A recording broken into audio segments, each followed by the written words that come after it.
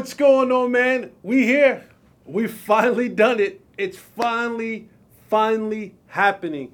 That's right, your boy Jay Holley. We are finally doing this, man. Unfiltered with Jesse Holley. You already know what it is. The sports talk equivalent of Braille. People feel me when I speak. Man, I am so excited about this. This has been a long time coming.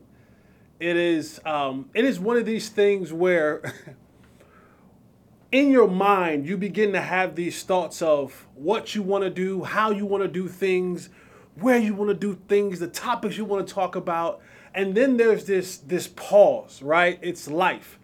This thing about life just happens, and for me, it's all over the place. You guys know me. I'm everywhere, right? And you never really kind of do the thing that you want to do, and it took me a while to get this place. My partner, Taylor with Fanatic Views, he's been back and forth with me all the time. Like, come on, man, we need to get you on this podcast. We need to get your show. We need to get your show. Like, yeah. And, you know, over time, you say yeah, and things never happen. And I'm here to tell you, just do it. If there's anyone who is listening today, this is show one. This is show one for Unfiltered with Jesse Holley. And I can tell you there is no right time. There is no right setup. There is no right promotion. There is no right background. There is no right filter. There is no right outfit. There is no right anything. Do it. I am here, a living proof. And you guys know I always keep it real. That's why it's called Unfiltered, because I hold no punches. And I'm here to tell you, if there's that thing you're thinking about, and maybe it's not podcasting, maybe it's not, I know, I'm going to get into sports. I promise you I am. But maybe it's not podcasting. Maybe it's cooking. Maybe it's baking. Maybe it's sewing. Maybe it's cutting grass. I don't give a damn what it is. Do it. Do it. You'll feel better about yourself. You'll feel better. And if it fails, if it's the most successful thing in the world, or if it bombs out, you did it. You took the chance. You got off the porch. You stepped off the boat. You've given yourself a chance to do something that you would love to do, that makes you happy. And I don't think enough people actually do that. And so I'm here today because I wanted to make me happy, and I wanted to give you just the unfiltered version of me as I go through this journey. And so I thank you all. So like, subscribe, do all those cute things that we have to do now in this world of social media and podcasting. So tell a friend to tell a friend to tell a friend that your boy Jay Holley is here. Unfiltered, man. We're going to be here every week, multiple times a week. So just make sure that you're tuned in, locked in with me, and take this journey with me. And if you get anything out of this, if you get football information, basketball information, life information, I want you to get out of this that you can. That you can. Don't be shook. Don't be scared. Just do it. Okay. Now that we got that out the way, man, we're going to get into this thing. Cowboys just had their second preseason game this past Saturday. They played the Seahawks, and, you know, you go into these games and you're always thinking to yourself, after every single play, everybody get up. All 22 guys, not just your team, but the other team. You're always thinking to yourself, get up. I want all guys to get up. I don't want to see trainers. I don't want to see Jim Maurer and Britt Brown and Dr. Cooper running out to the field. Everyone just gets up. And so they played this game against Seattle. And preseason is always about evaluation. I want to see what these guys can do, how these guys can make football teams. Because contrary to some people's belief, front office, scouting department, head coach, and all those people, they have everything already kind of figured out for the most part. They have this thing. They if there's a 53-man roster, I promise you that they know 40, 42, maybe 43, 45 spots already. You know, your quarterbacks, your running backs, those.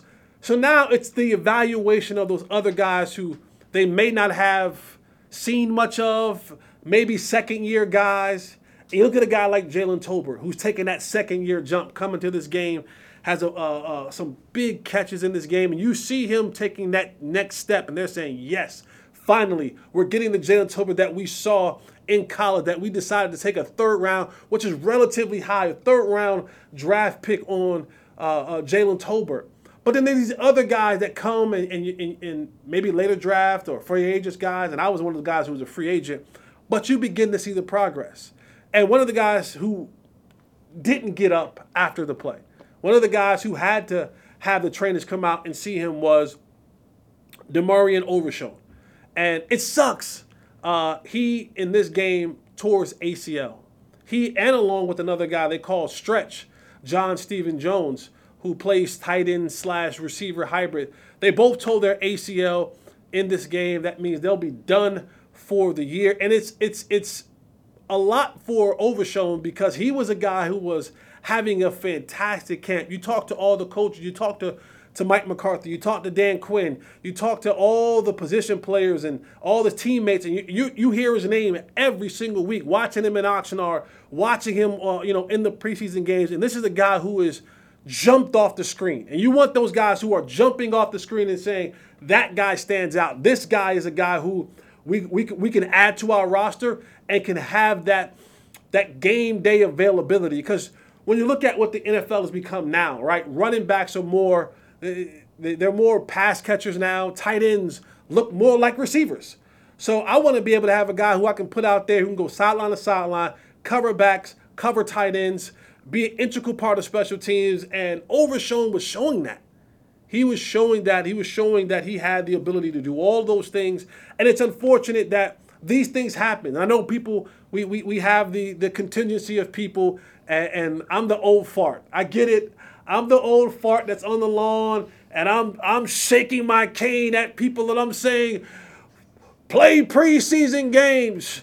Let the veterans, that's me. I'm a former player. I'm always going to be for the player, but I also understand that getting out there playing is necessary. You need to have those reps. This stuff is unfortunate. Sorry, but football is a 100% hurt business. You find me one NFL player who can say that they've played this game at this level, at the NFL level, and hadn't been hurt. Now, significantly, how you got hurt, that's all semantics, right? That's all give or take here and there. But this is the hurt business. And so anytime you step across those white lines, and you step into the 100 by 53.5, there's a possibility that you can get hurt. And you pray it's never your guy. You do. That is the ultimate prayer. If there's a religious coach in the world, he's praying, one, for my quarterback never to get hurt, and then my other guys never to get hurt. But they also understand this is a hurt business. Well, that's why Will McClay has a job. That's why guys like that, front office people have jobs and scouts have jobs, because it's their responsibility to go out there and to find more players to play. And again, it sucks. It does. There's nothing else to say about it, but it happens. It's going to happen in this sport 100% of the time. It's been happening way before we started watching football. It's going to be happening way longer after we stop watching football. That's just the nature of the beast. And for Overshown, young talented player out of Texas, he was coming on. He was coming on, but now he has an opportunity to, I think sometimes, and even for young players, it's the mental reps. So he'll be around, and the good ones who have injuries like this, the good ones figure it out. The good ones stay around the locker room. They do their treatment. And the Cowboys with Dr. Cooper have one of the best. With Britt Brown has one of the best. He's going to get this guy. And he's young. That's an important thing. He's young so that he's going to be able to get back in there and help these guys. And be able to maybe see some things, even as a rookie, being able to process the information, right? Sit in those meeting rooms, allow that information to kind of soak in, absorb, watch practices, watch the games, get with Micah, get with Leighton Van Der Esch, get with with Damone Clark, get with Dan Quinn, as long as Dan Quinn will be here. I know you guys are saying, Jesse, you always say that. I'm just saying, Dan Quinn, he may not always be here. He may not always be here. I thought he was going last year, but he came back. He might not always be here. Those head coaching jobs will keep coming up every single year. And I think this year, again, I know it's a little sidebar, this defense is going to be good.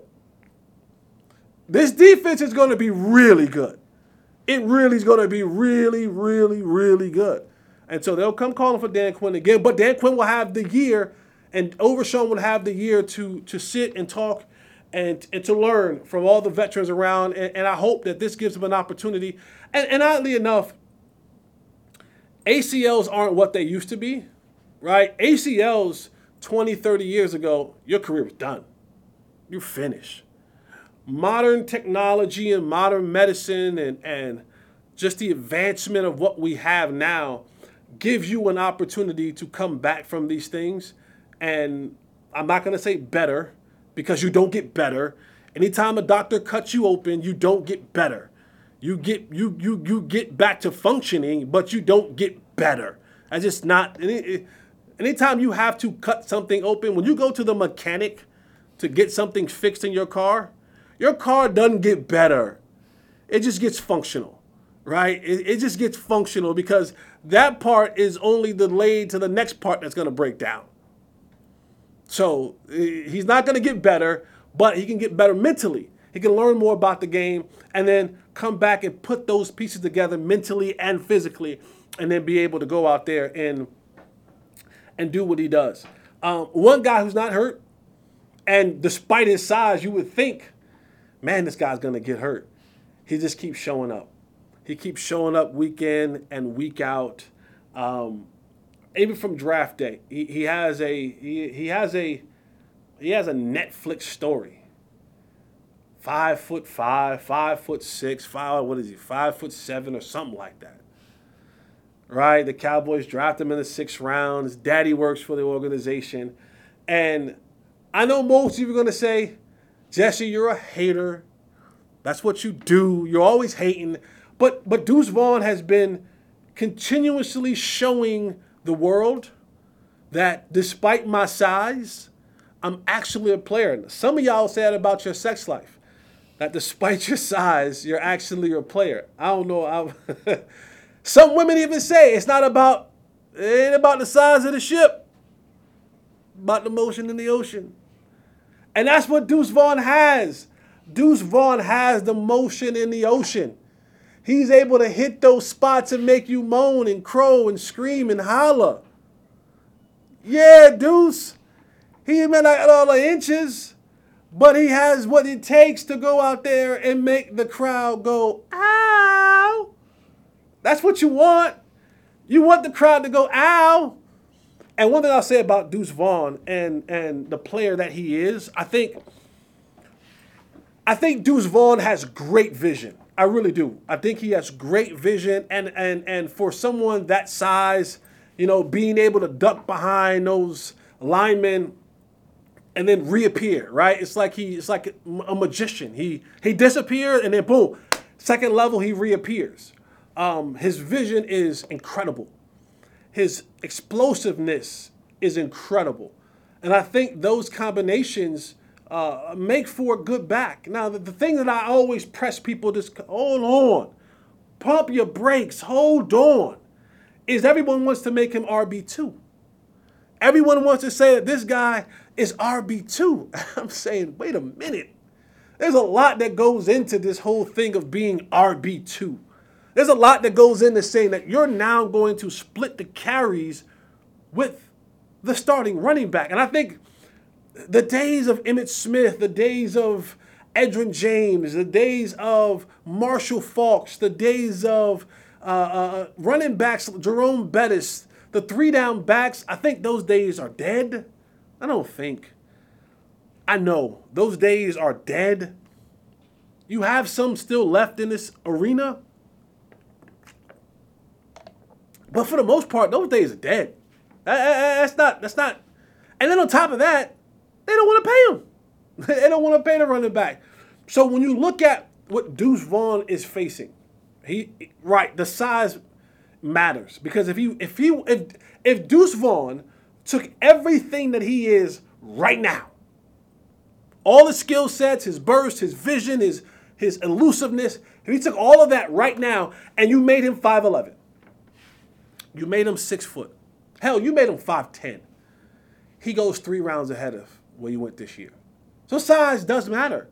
There is a prejudice to the small. Shout out to the short kings out there. I'm not a part of that community. God saw fit to make me 6'3" and some change. Sorry, not sorry. But shout out to my short kings. You guys matter, okay? I'm not hating on y'all. There's no prejudice from Jay Holley. There's no prejudice from me. I love y'all. I love the short kings, okay? But there is a prejudice when it comes to doing things in the athletic world that is dominated by big people. I don't care what. Baseball is the exception, right? That's the exception because you got guys like Altuve who can go out there and do what he does at that size. And a lot of those guys, you don't see him. You see him on TV, you don't realize how small they really are. Some of those guys, you don't realize how big they really are. Some of the big players, they fat. They don't know how to but they jacking bombs out of the stadium. But in football, there is a prejudice. It's that way with quarterbacks.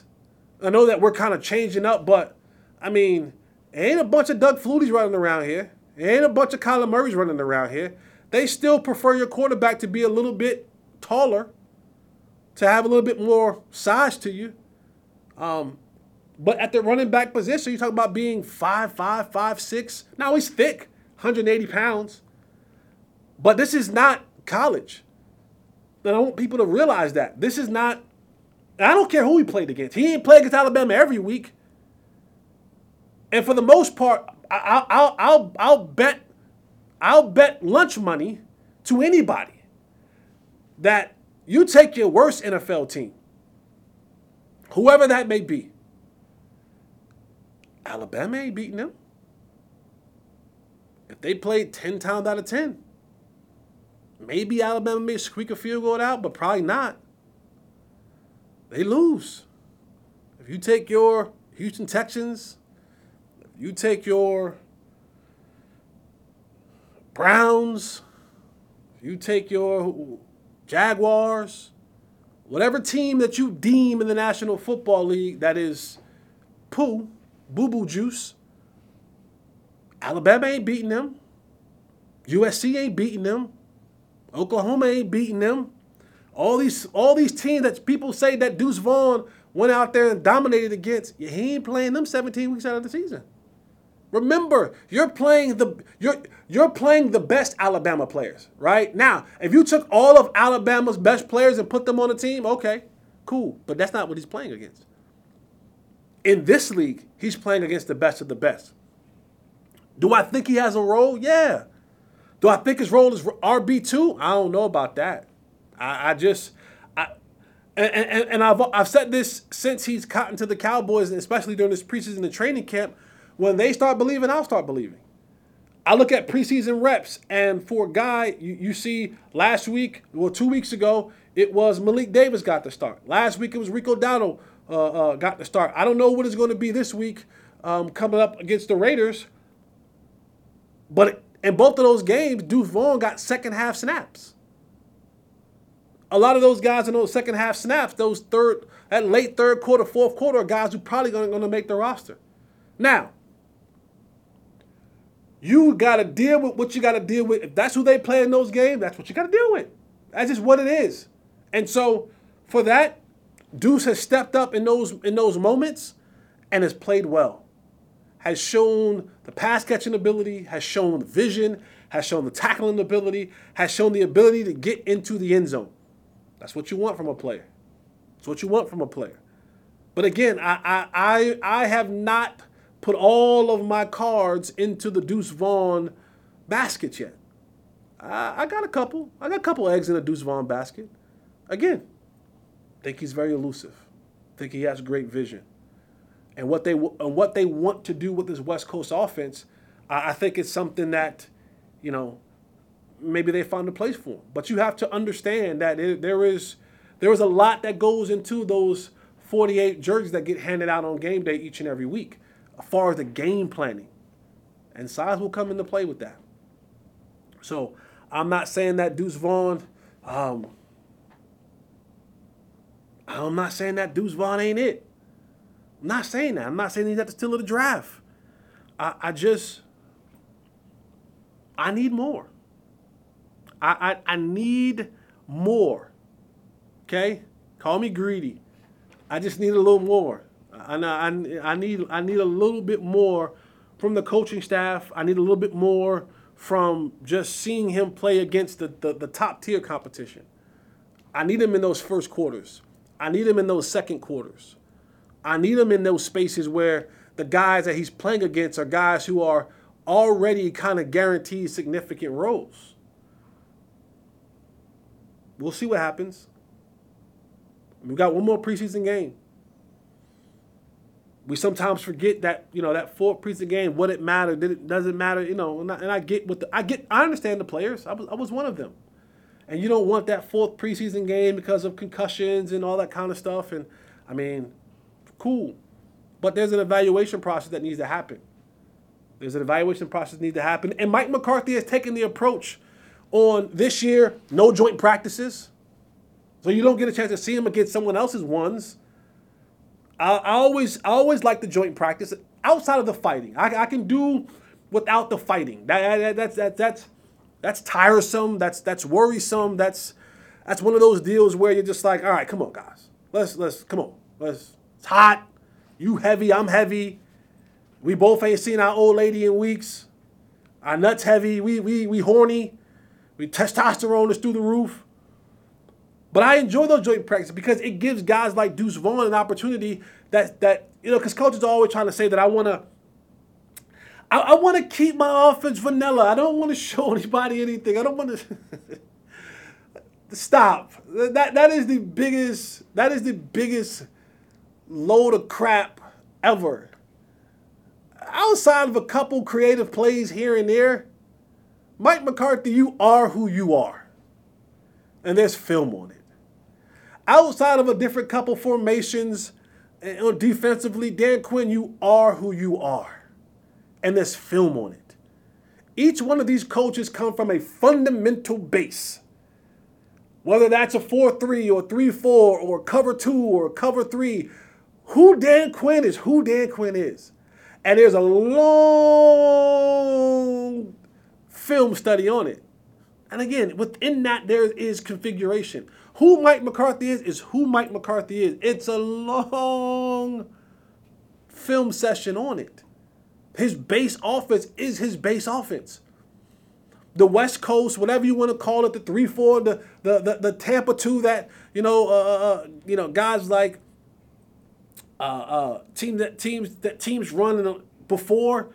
Dan Quinn's a cover 3 guy. Always been a cover 3 guy. That's what he likes to run. Zone cover 3. Eyes in the backfield. It didn't change. Players change. It helps when you got Micah Parsons. That helps. That helps significantly. It helps when you got good players like Stephon Gilmore. That helps. That helps significantly. It helps when you got guys like Trayvon Diggs and Curse. That helps. But who you are is who you are. So when they say that they don't want to show things in preseason and show things, I get it, okay, but you are who you are. That don't change. And your what you're planning on mixing into that fundamental foundation of who you are, well, you're going to do it week 1 or week 2 or week 3. By the second half of the season, by the second time you play your division rival, they're going to know who you are as an offense. They're going to know who you are as a defense. So it's going to be revealed. Cool. But I like those. I like for guys like Deuce Vaughn. I like for guys like Dak Prescott. I like for guys like CeeDee Lamb to get a couple reps in during these preseason. I like the idea of these joint practices because you get ones-on-ones. You get good on good. You get another team who you haven't seen or who doesn't know what you're going to do each and every day like your defense does or your offense does, depending on what side of the ball you on. I love the fact that you get a chance to go up against that in a controlled atmosphere. That's okay. That's fun. That's competitiveness. That is the nature of the beast. So when I see guys like Deuce Vaughn get those second half reps, I'm like, ugh. As a guy, listen, as a guy, okay, totally transparent, unfiltered, like the study says, as a guy who was in those second half reps, I know what that means. I was trying to fight for the first half reps. I was trying to fight to get in those positions where the coach was saying, like, all right, take your pads off now. That's a good feeling. That's a feeling when you know, hey, dog, I might got a job. I might got a job. Coach said I could take my pads off after the first half. I ain't got to play the second half. Coach said I'm good. That's what you strive to get. But those guys, and I'm not saying this is Deuce. I'm not saying that Deuce is on the bubble. I'm not saying that whatever. I'm just saying as a person who understands what those second half reps stood for, they were fighting for your life. I was fighting for my life in those second half reps. Just thinking, man, I hope this offensive line hold up so that quarterback can throw me the ball. Because if that offensive line is bad, that ball coming out quick is going to be a check down. I ain't going to get a chance to showcase my skills. And the guy across from me, guess what? He's fighting for his life. He's fighting for his everlasting life. That's the nature of the beast in these games. So when I see Deuce in those atmospheres, I think to myself, I know that competition level. That ain't the ones. That ain't even the twos. That's the threes and the guys who gonna be selling insurance in a couple months. So that's why I am the way that I am when it comes to Deuce. And I'm okay if I'm wrong. I'm okay if I'm wrong and Deuce comes out and he's like, he's the next Barry Sanders. Great. I'm okay. I'll sit in front of you guys and say, hey, I'm wrong. I'm wrong. Deuce is loose. Let him go. But that's just yet to be seen. And I know that we do the comparisons to a guy who went to K-State, a guy who played in the league, and Darren Sproles, smaller guy. But just check the numbers. Go and check the numbers. Darren Sproles was running back 3 behind Michael Turner and LaDainian Tomlinson when he was in San Diego. His first couple years, he didn't have over 300 yards rushing. Now, as a receiver, that's something different. But we're talking about a brand of football that has changed. You see, back then, they were 2 tight ends, 1 tight end, 2 receivers. It was 21, 12 personnel. A lot. So when they would motion him out, it was different. He's running routes against guys like Junior Seau and Ray Lewis and, the bigger, bulkier guys. The league was different then. The league was a league that was a fullback, full-time. Tight end, full-time. Blocking tight end, full-time. 21 personnel, 12 personnel. Teams wanted to run the ball 26, 30, 35 times a game. The league isn't what it is today when Darren Sproles was doing his thing. Now, when Darren Sproles got to New Orleans and got with Sean Payton, the league was evolving. It was changing. But a lot of what Darren Sproles was able to do was in the passing game. And that was with that particular coach and Sean Payton. And now you look at to where the league is, ain't a lot of 12 or 21 personnel no more. 11 personnel. 10 personnel. 01 personnel. And let's not forget, the Cowboys are paying Tony Pollard $10.1 million. When Josh Jacobs signs his franchise tag, he'll be tied as the 4th or 5th highest paid running back in the league. The whole league, Craig. You think they want to split carries with that? No. They want their money worth. They want to take Tony Pollard and get every single stinking dime out of him. Because guess what he ain't going to do next year? They ain't franchising him. They ain't paying him another $10 million guaranteed. That ain't market price. Market price is what you're starting to see now, guys. Primetime guy, Dalvin Cook, $6 million. $7 million, $6 million with the opportunity to make $8 million with incentives. So they're not franchising Tony Pollard again next year. They're gonna let him walk. So this year, they're gonna say, we're gonna run the hell out of this 10.1.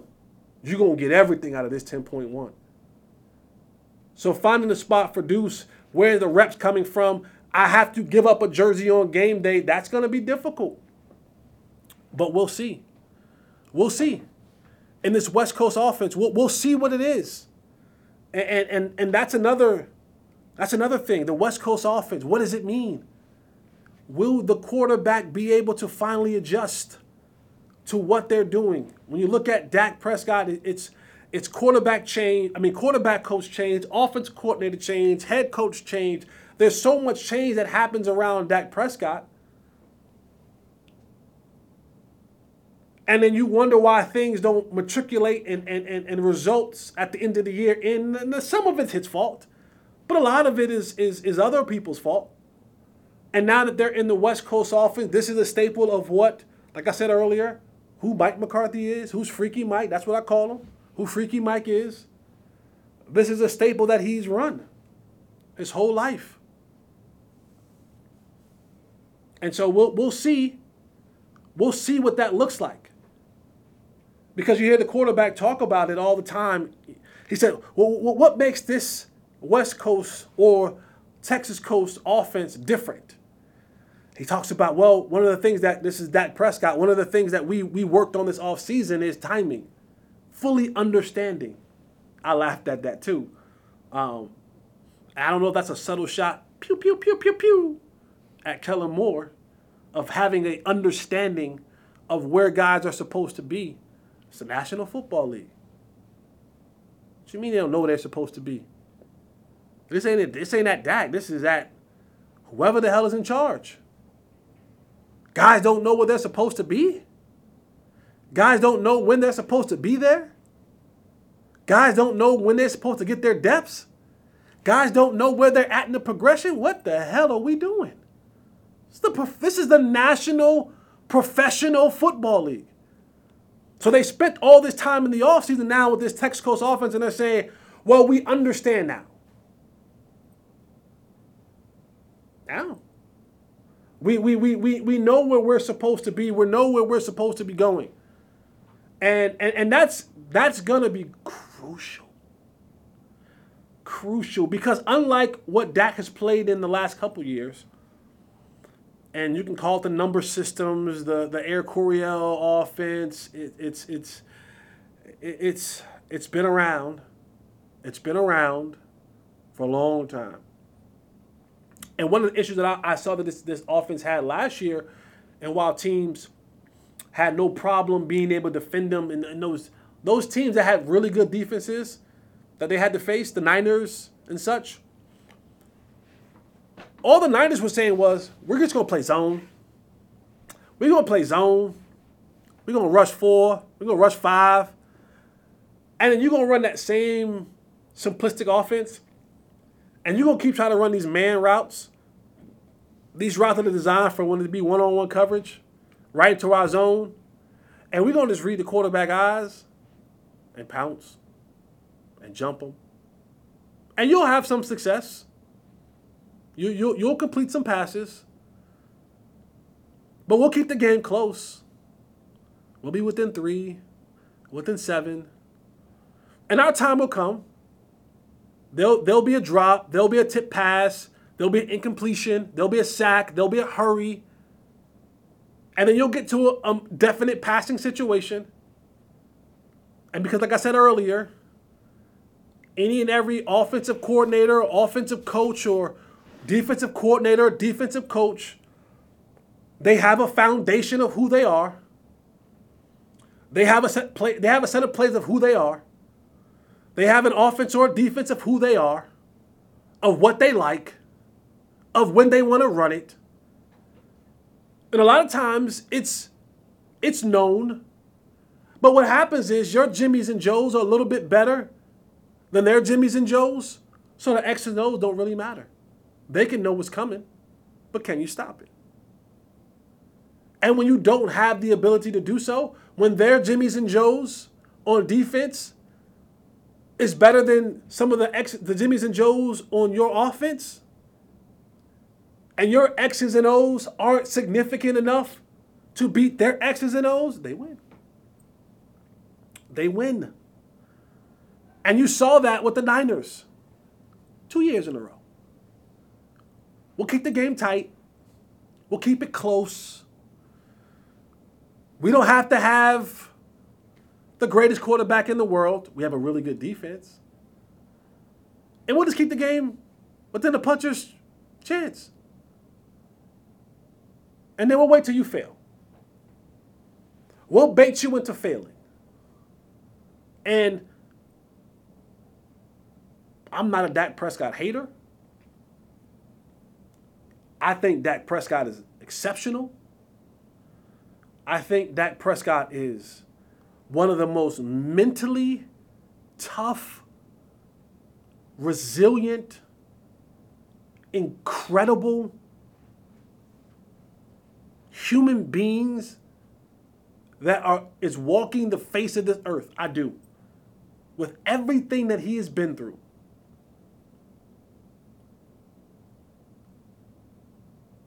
Mom passing from cancer. His mental health battles. I am a mental health advocate. I am a mental health battler. Losing his brother to suicide. The onslaught of criticism that he gets. Some deserving, some not. The unfair, unbalanced scrutiny that he gets from the national media, the clickbait, from those media pundits, those media personalities. Who Dak Prescott is as a quarterback, really good. Not elite. Not elite. That's a category reserved for a select few. And honestly, if your team is coached right, if your team is prepared right in certain situations, in certain manners, you don't actually always need the elite. Now, don't get me wrong. Don't get Jay Holley wrong. I want an elite. Elites are good. Elites cover up a lot of mistakes. You think it's hard for Andy Reid to coach? When you got elite, when you got Patrick Mahomes, I watched Mike McCarthy take those Green Bay teams year in and year out. Remember, they lined up Ty Montgomery at running back. Number 88. And they were successful. You know why? They had a bad man over there. They had a bad ayahuasca, whatever he was sniffing or smoking or dark room dungeoning out. He's a bad dude. Aaron, when you elite, things are different. You're able to do things differently. You don't need everything to be everything because they make up for it. I'm all for quarterback friendly. I'm all for quarterback weapons. But we've come to the point now where Dak, he has to take this team to the next step. And in this West Coast, and I want to break the West Coast offense down a little bit. And I got my notes because I'm just not going to just tell y'all what I know. I never played quarterback before. So it's always good to have notes. And it's always good to be able to reach out to people and have relationships. Relationships are good, people.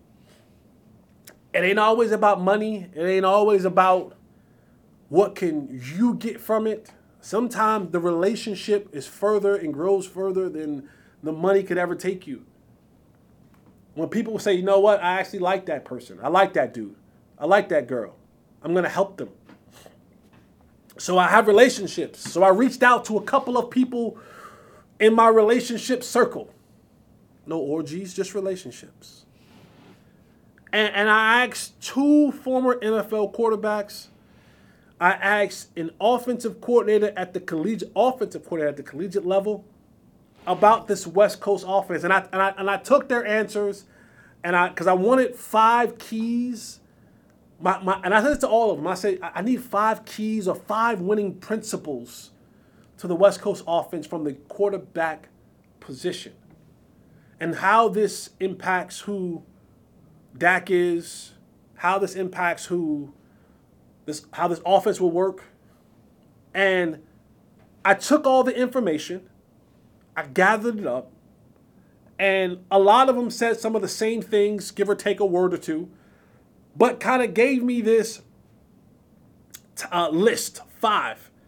I asked for 5 keys or winning principles when it came to the quarterback perspective in the West Coast offense and how this will fit to Dak Prescott. And you've heard him say in many interviews, this offense is tied to my feet. The West Coast offense is a quick-hitting offense. The West Coast offense is an offense that gets the ball out rapido, fast. Gets the ball to playmakers in space. They have to have that. The timing has to be there. From what they said last year was people didn't know where to be, when to be, how to be. That was the central focus this offseason offensively for this team. And so the keys that I got from these quarterbacks, offensive coordinators that have ran the West Coast offense. Key number 1 is being able to count to 4. The whole system is pretty much progression reads. 1, 2, 3, 4. When the quarterback gets to the line of scrimmage, being able to see what's happening, but also know what does my progression says. Is it 1? Is it 2? Is it 3? Is it 4? Number 2, short game accuracy. The system is based on quick to intermediate passing game. The ball comes out quick. Slants. You're going to see a lot of slant combinations. You're going to see a lot of flat routes. You're going to see a lot of quick hitting to intermediate. The ball comes out quickly. What does that mean? You got to be able to get to your spots. You have to be able to recognize as a receiver, when I line up, is it man, is it zone? Where are their drops going to be? How can I be quarterback friendly? How can I get to the space of open areas so that quarterback can see my numbers and deliver the ball to me right now? Because it's short game accuracy. Quarterback, your feet have to be right. This is the part when Dak talks about my feet. When the ball has to come out quick, it's not the arm strength. This is not power. This is not power. We're not talking about throwing the ball 60, 70 yards on the knee. We're talking about accuracy. That's mechanical. Are my feet, my eyes, my hips, my shoulders, are all those things in line? One of the greatest things that I've ever got a chance to witness during my time in New England, I set a locker over from the great Tom Brady. It was Tom Brady, it was Deion Branch, and it was your boy Jay Holley. He's the football god. I touched the hem of his garment. That's biblical, right? I touched his garment. It was in the same, I breathe the same air that Tom Brady breathed. He sweat on me. And every day at the end of practice, we would get back to the locker room, and Tom Brady would have a chair. And in this chair, it was like a throne. No, I'm lying. It was a simple chair. And in this throne of a chair that the God of football, Arguably the best quarterback to ever strap on a jock strap. The best quarterback to ever put his hands under the nuts of another man. Tom Brady. Every day in this chair, there were a couple things. There were tape cutters. He wore those big blocky cleats, and they always taped his cleats up and his ankles up. There was a towel. Yes, the God sweated. Believe it or not, the God sweat. There was a chocolate milk. The God was parched. Though he walked on water, he drank chocolate milk. And there was an iPad. The God liked to watch Netflix. No, he didn't watch Netflix. But there was a tape cutter, there was a towel, there was a chocolate milk, and there was an iPad. Every single day, we get out of practice. Practice is over. You do your little after practice work. You get back inside. Boom. Every single day, clockwork. That was in his chair. The only one. So day after day after day of training camp, I'm saying, damn, what is he watching on this iPad? Because at the end of training camp, at the end of practice and training camp, you practice, you go in, there's time allotted for you to shower, if there's media obligations, to eat, and then you then go and review the film you just got finished practicing. That's it. And then after that film is reviewed, then you start your progress for tomorrow's install. So every day after practice, what is he watching? What is he looking at? So one day, curiosity got the cat. And I said, I'm just going to go over there and ask him. So I go over there, he's sitting in his locker, and I go, T. He says, what's up, peasant? No, he didn't say that to me. He did call me, no, he never called me a peasant. I wouldn't have played that out. The guy would have got punched in the face. And they cut me anyway, but they would have cut me faster. But I'd have got my lick in. But no, I went and I asked Tom, I said, bro, what are you watching? We just got off the practice field. We're about to eat and go watch practice. What are you watching? And he said, come here, Jess. Sit at the right hand of God. And so I sat. And he showed me his iPad. And in this iPad, it was a camera. The camera angle wasn't from the top, wasn't from the side, wasn't from the front. Excuse me. This camera angle was from the back. And it was just on him. It didn't show the rest of the play. It didn't show it. It was just on him. And in that he said to me, here's what I want you to see. He goes, every single day, I want to make sure that my feet, my head, my shoulders match up with the throw. If I'm taking a 3-step drop, is my 3-step where it's supposed to be? Am I stepping in the bucket? Am I overstepping? Am I overreaching? Is my base solid? If I want to go right, did I look the safety off left? Are my shoulders and hips open properly? It was like head, shoulders, knees, and toes of this progression.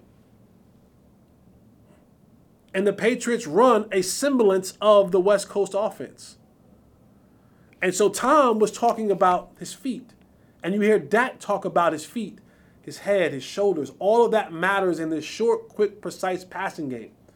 Because the thing that you have to realize, when you go into the short, accurate, precise, intermediate to short passing game is a lot of people around.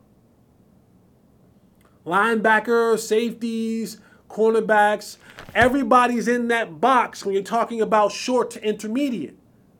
So if you're off, you might throw it to the wrong person. If you're high or behind, it gets tipped. And it's not like it's 40 yards down the field. Well, it's maybe just your receiver and the cornerback, maybe a safety coming over late. There's people all around. There's defensive ends that are retracing their steps, getting back into the play. There's linebackers all around. There's nickelbacks. There's dimes. There's corners. There's safeties that are all around. So the accuracy needs to be precise because those windows open and they close. And if you're off because your feet are not right or your shoulders are not right and you're overstepping, you're overthrown, now that ball sails, it's tipped and it's intercepted. So the second part was that you had to have accuracy, short game accuracy, system based on quick to intermediate passing game. Third thing was great play action ball handler. I watched Aaron Rodgers, one of my favorite players. I played with Tom Brady. And when you watch them carry out of a fake, show you the ball, like it's a play action, it's running back, and pull it away, give you the fake hand, the ball still tucked away. Because I want that linebacker to think run. Take a step up, half a step. I got him. I want that DB to freeze. I got him. So I have to make sure that my now you see me, now you don't. Ball handling is where it's supposed to be. That is a part of the process. That is a part of what the West Coast offense is. Can Dak be a good ball handler? Can he show? Can he show the ball like he's handing it off and then take it away? Can he show the hand? Number 4 was accurate throwing on the run. A lot of nakeds, a lot of boots, a lot of sprint outs. We used to have a play called the Jerry Rice play. It was a quick out. Quarterback's rolling to his right. Now, for the fortunate thing for the Cowboys is Dak's a pretty good thrower on the run. So having the naked bootlegs, having the sprint outs, having the things where Dak is being able to roll out to his strong arm and deliver the football, great. Great. Hence why you got guys like Brandon Cooks, Jalen Tolbert, CeeDee Lamb, Kevontae Turpin, guys who got speed, guys who can work well in space because we want to get it to you right now. Long handoffs, we call them sometimes. So being able to have the ball on the move, throwing on the move, offense aligned, moving with the passing, that's going to be important. And then the 5th thing was having a high school acumen when it comes down to understanding protections. There's some hot reads in this system. Just being able to understand what you see. Dak Prescott's going into his 8th year as an NFL quarterback. He damn well better be able to go to the line and decipher what coverage it is. Now, that's from the quarterback position. Don't miss the part when we talk about hot routes. That a hot route is the equivalent of they are bringing, okay, what is my protection?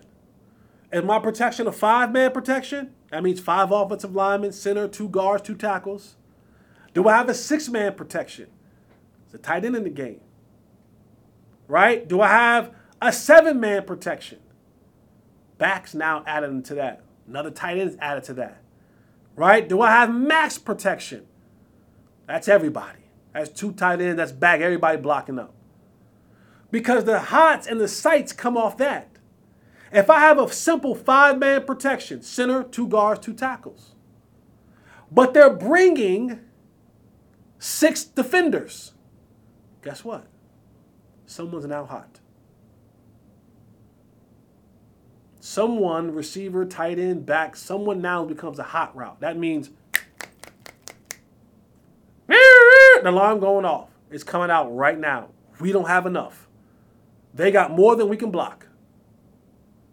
If it's 6 defenders, six offensive, 5 offensive linemen, a tight end, cool. But they bring 7. We hot. So being able for the quarterback to come to the line of scrimmage to recognize here is our protection. 5-man, 6-man, 7-man protection. But also for your receivers and for your backs. This is the communication part that is necessary. Dak can't see that it's it's a 6-man protection, and the receiver doesn't. Because Dak's gonna say, we got 6, they bring in 7, somebody's hot. And if he sees it and they don't see it and he throws it hot, it's probably going to go to a guy in the wrong jersey. Sidebar, this is why I want these guys to play a little bit of preseason. Not a lot. Not a lot. You don't have the live practices. And in practice, even when you throw a pick, it doesn't really have the same consequence. This does in a game. Especially the first quarter, couple series, maybe 2, 3. It's so that we can see that. So that we can see those scenarios happen in real time. And sometimes you'll see a quarterback and he'll go thumbs up. You're telling the receiver, you good. You ain't hot. But sometimes I need to be able to look out there to Brandon Cooks, to CD, to whoever, and kind of give them that, or the eyes. You see what I see. Do you see what I see? It's going to be important. So those are some of the tips that I got from an offensive coordinator, 2 quarterbacks. 1, being able to count to 4. The system is a pretty much progression reads. 2, short game accuracy system based on quick to intermediate passing. Great play action ball handler. When you want to take those shots down the field, got to have great play action ball handling. Number 4, accurate throwing on the run. A lot of nakeds, boots, and sprints. And when you hit naked, that just means the quarterback is kind of rolling out by itself. There's no blockers. That's a naked. This is exactly what it sounds. Booty, butt, ball, naked. Boots, he'll have a tight end. Sometimes they'll kind of swing a guard or tackle back out to have that one guy in front of them. And sprints are just coming right now. Boom. And then 5, a high school acumen when it comes to understanding protections. There are some hot reads in this system. So we'll see. We'll see. If Dak, if Freaky Mike, if Brian Schottenheimer, and the rest of the crew, if they have this West Coast, Texas Coast offense down to a key. But I'd like to see them play a little preseason together. I want to see it. I want to see it. It's going to be important. So, but this is a big year. This is probably, I know we always sometimes, we get a little bit outstretched with the things that we say when it comes to a season. This is all year. This is all year. No, this is a big year though. This is a big year for the Cowboys. This is a big year for what they have to accomplish. Because they're coming to that point in time where all these contracts are starting to catch up. Players are getting older. Coaches may be leaving. Things just don't, and I said this before, we'll get more into it later on. The division is getting better. See, before a long time, it was just Cowboys, Eagles. Giants are better, ladies and gentlemen. The Commanders are better, ladies and gentlemen. The Giants, the Eagles, well, hell. No, they are. We're going from the NFC least to the NFC beast. It's going to be a knockdown, drag out of what this conference can be.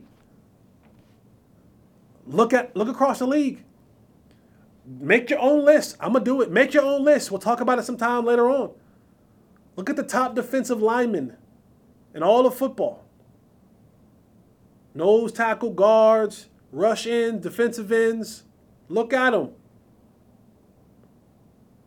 Your number 1 probably starts with Aaron Donald, if you're doing a league across the league. Then you go Micah Parsons. Then you go Payne, and I mean, the NFC is in the top 10. There's a bunch of spots in the top 10.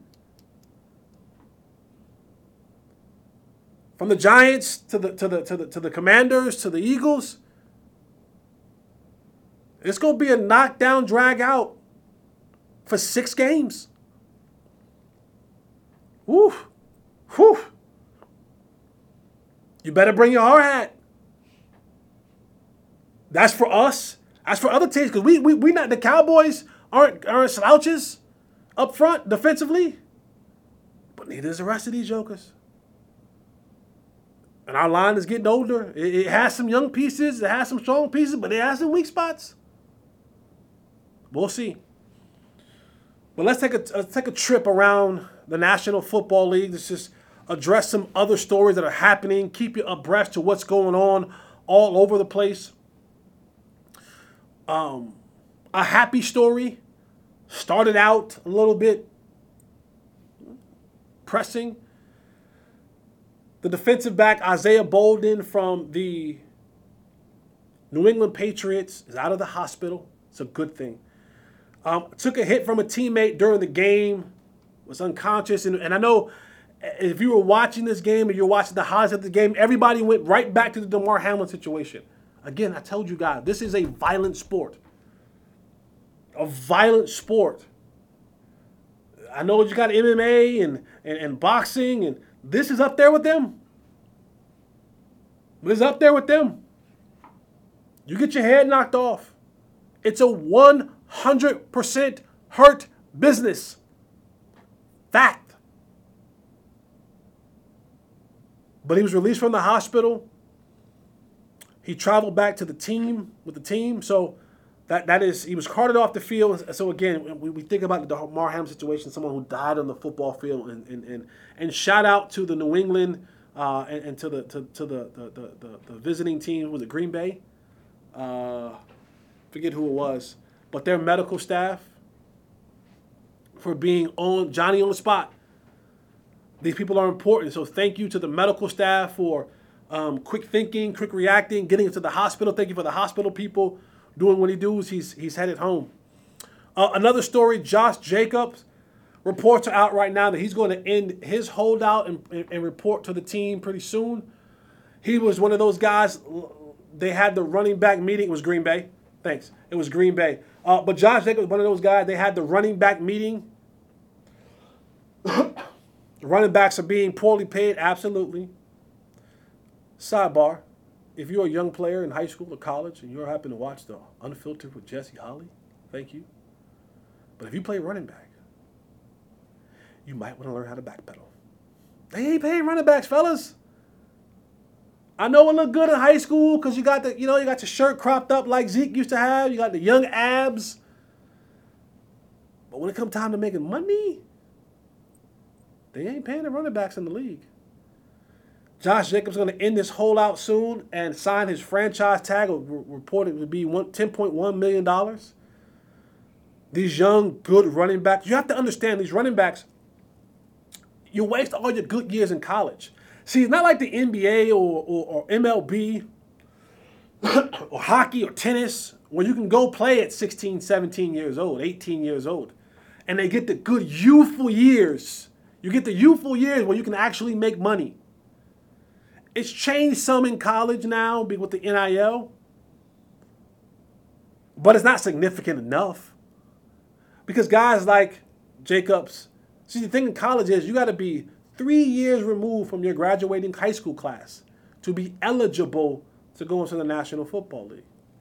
So unless you redshirt for 2 years and you only playing 1 year and then you making a leap, that is 3 grueling years. And if you're good, if you're Bijan, if you're good like that, if you're Zeke Elliott, what 500 carries for you, 300 rushing, 200 receiving. Like, you're gonna touch the ball a lot. Like, it's coming to you a lot. You got to pick up blocks. You got to pick up chips and tackles and all that. So by the time you get to the league, you got 3 years in, you got 1,500 carries, You wore out. So learn how to backpedal. But Josh Jacobs ending his holdout, and 10.1. I mean, I'm broke, so I'll take 10.1. But I ain't playing running back, so that's just what it is. And then Joe Mixon, another running back. Joe Mixon, who signed a contract before and just took a pay cut for the team.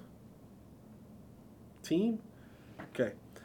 But Joe Mixon declined to talk to certain media outlets. Those media outlets, Sports Illustrated, Cincinnati Enquirer, Pro Football Network, and ESPN.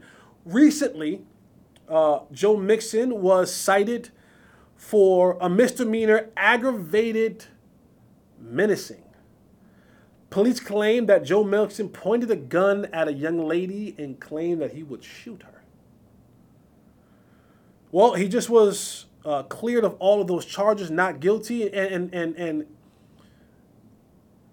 my speculation is that Joe Mixon was a guy who has a little history. Joe Mixon was the guy, Oklahoma, who punched a girl in the face. It was reported that racial slurs are being spewed back and forth between one another, and she slapped Joe Mixon, and Joe Mixon punched her in the face and fractured bones in her face.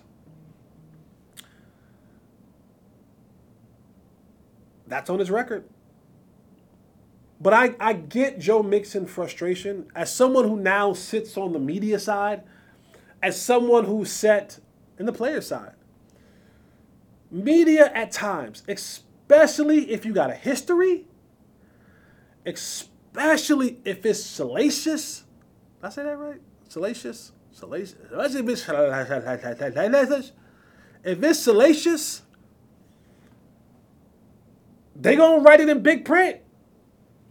They're going to write it in big print. It's going to be the leading story. Because as we know, drama, negativity sells.